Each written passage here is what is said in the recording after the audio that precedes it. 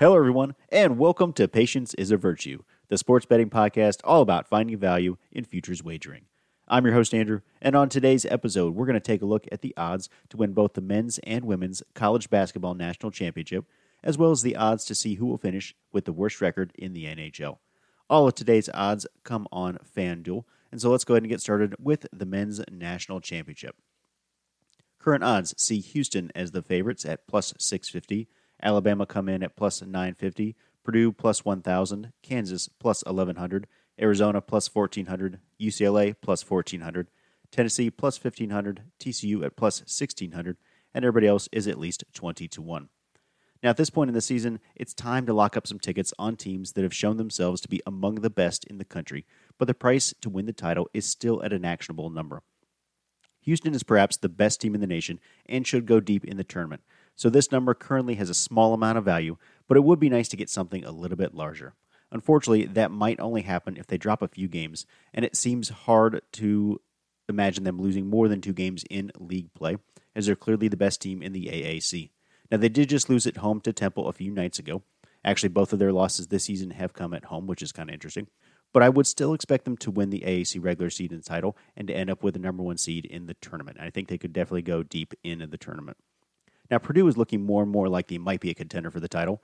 With Player of the Year candidate Zach Edey, they have a strong inside presence that's going to be difficult to beat. Purdue currently leads the nation in rebounding differential and defensive rebounding differential. They're currently 14th in offensive rebounding differential, and they have the 11th best opponent scoring average per game at 59.8, so they're great on the defensive end. Also, the Big Ten is a bit down this year, so Purdue should get at worst a number 2 seed in the tournament. And I think if Zach Edey is able to maintain his presence down low, Purdue definitely has a chance to make the Final Four this year, so having a ticket on them could have some significant value. And the final team I want to take a look at is Tennessee at plus 1,500. They're currently second in the nation in scoring differential, first in three-point percentage differential, and second in opponent scores per game at 54.4.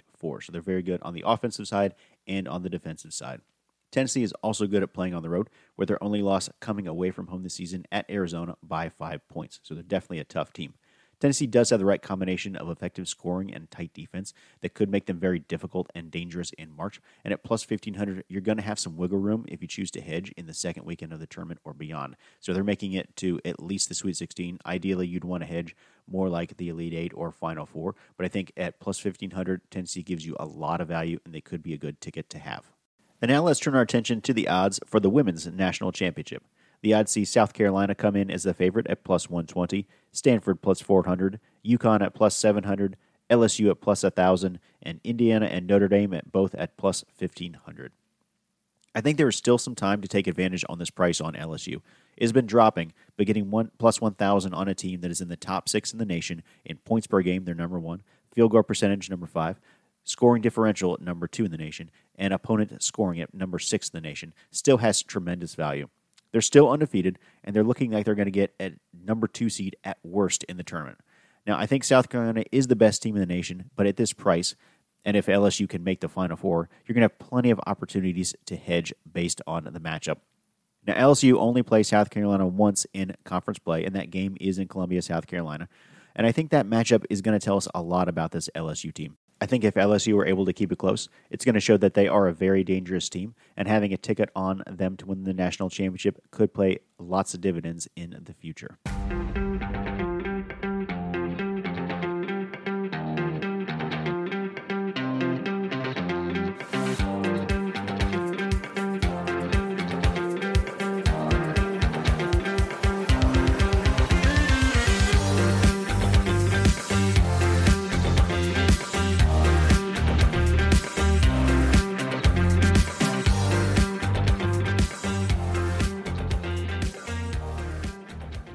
And let's wrap up this episode by taking a look at the odds to finish with the worst regular season record in the NHL. And bear in mind, this does include all tiebreakers. Columbus lead the market at minus 105, Anaheim at plus 190, Chicago Blackhawks at plus 320, Arizona at plus 1100, San Jose come in at plus 2200, and everybody else is greater than 100-1. Now, looking at the standings, Columbus is bottom of the Eastern Conference with 31 points, with a record of 14 wins, 30 losses, and 3 overtime losses.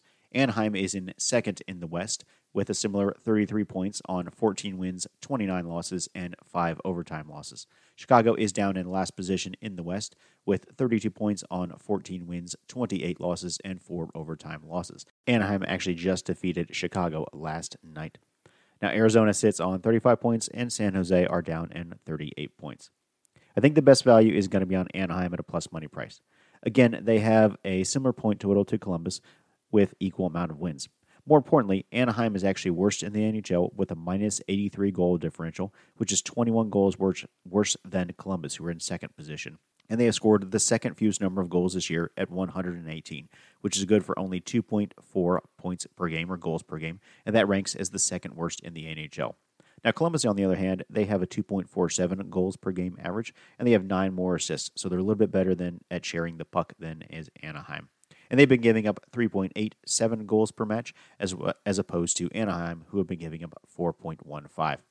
Now, one argument for Columbus would be the record against the Eastern Conference, especially against their own division, which is the Metropolitan.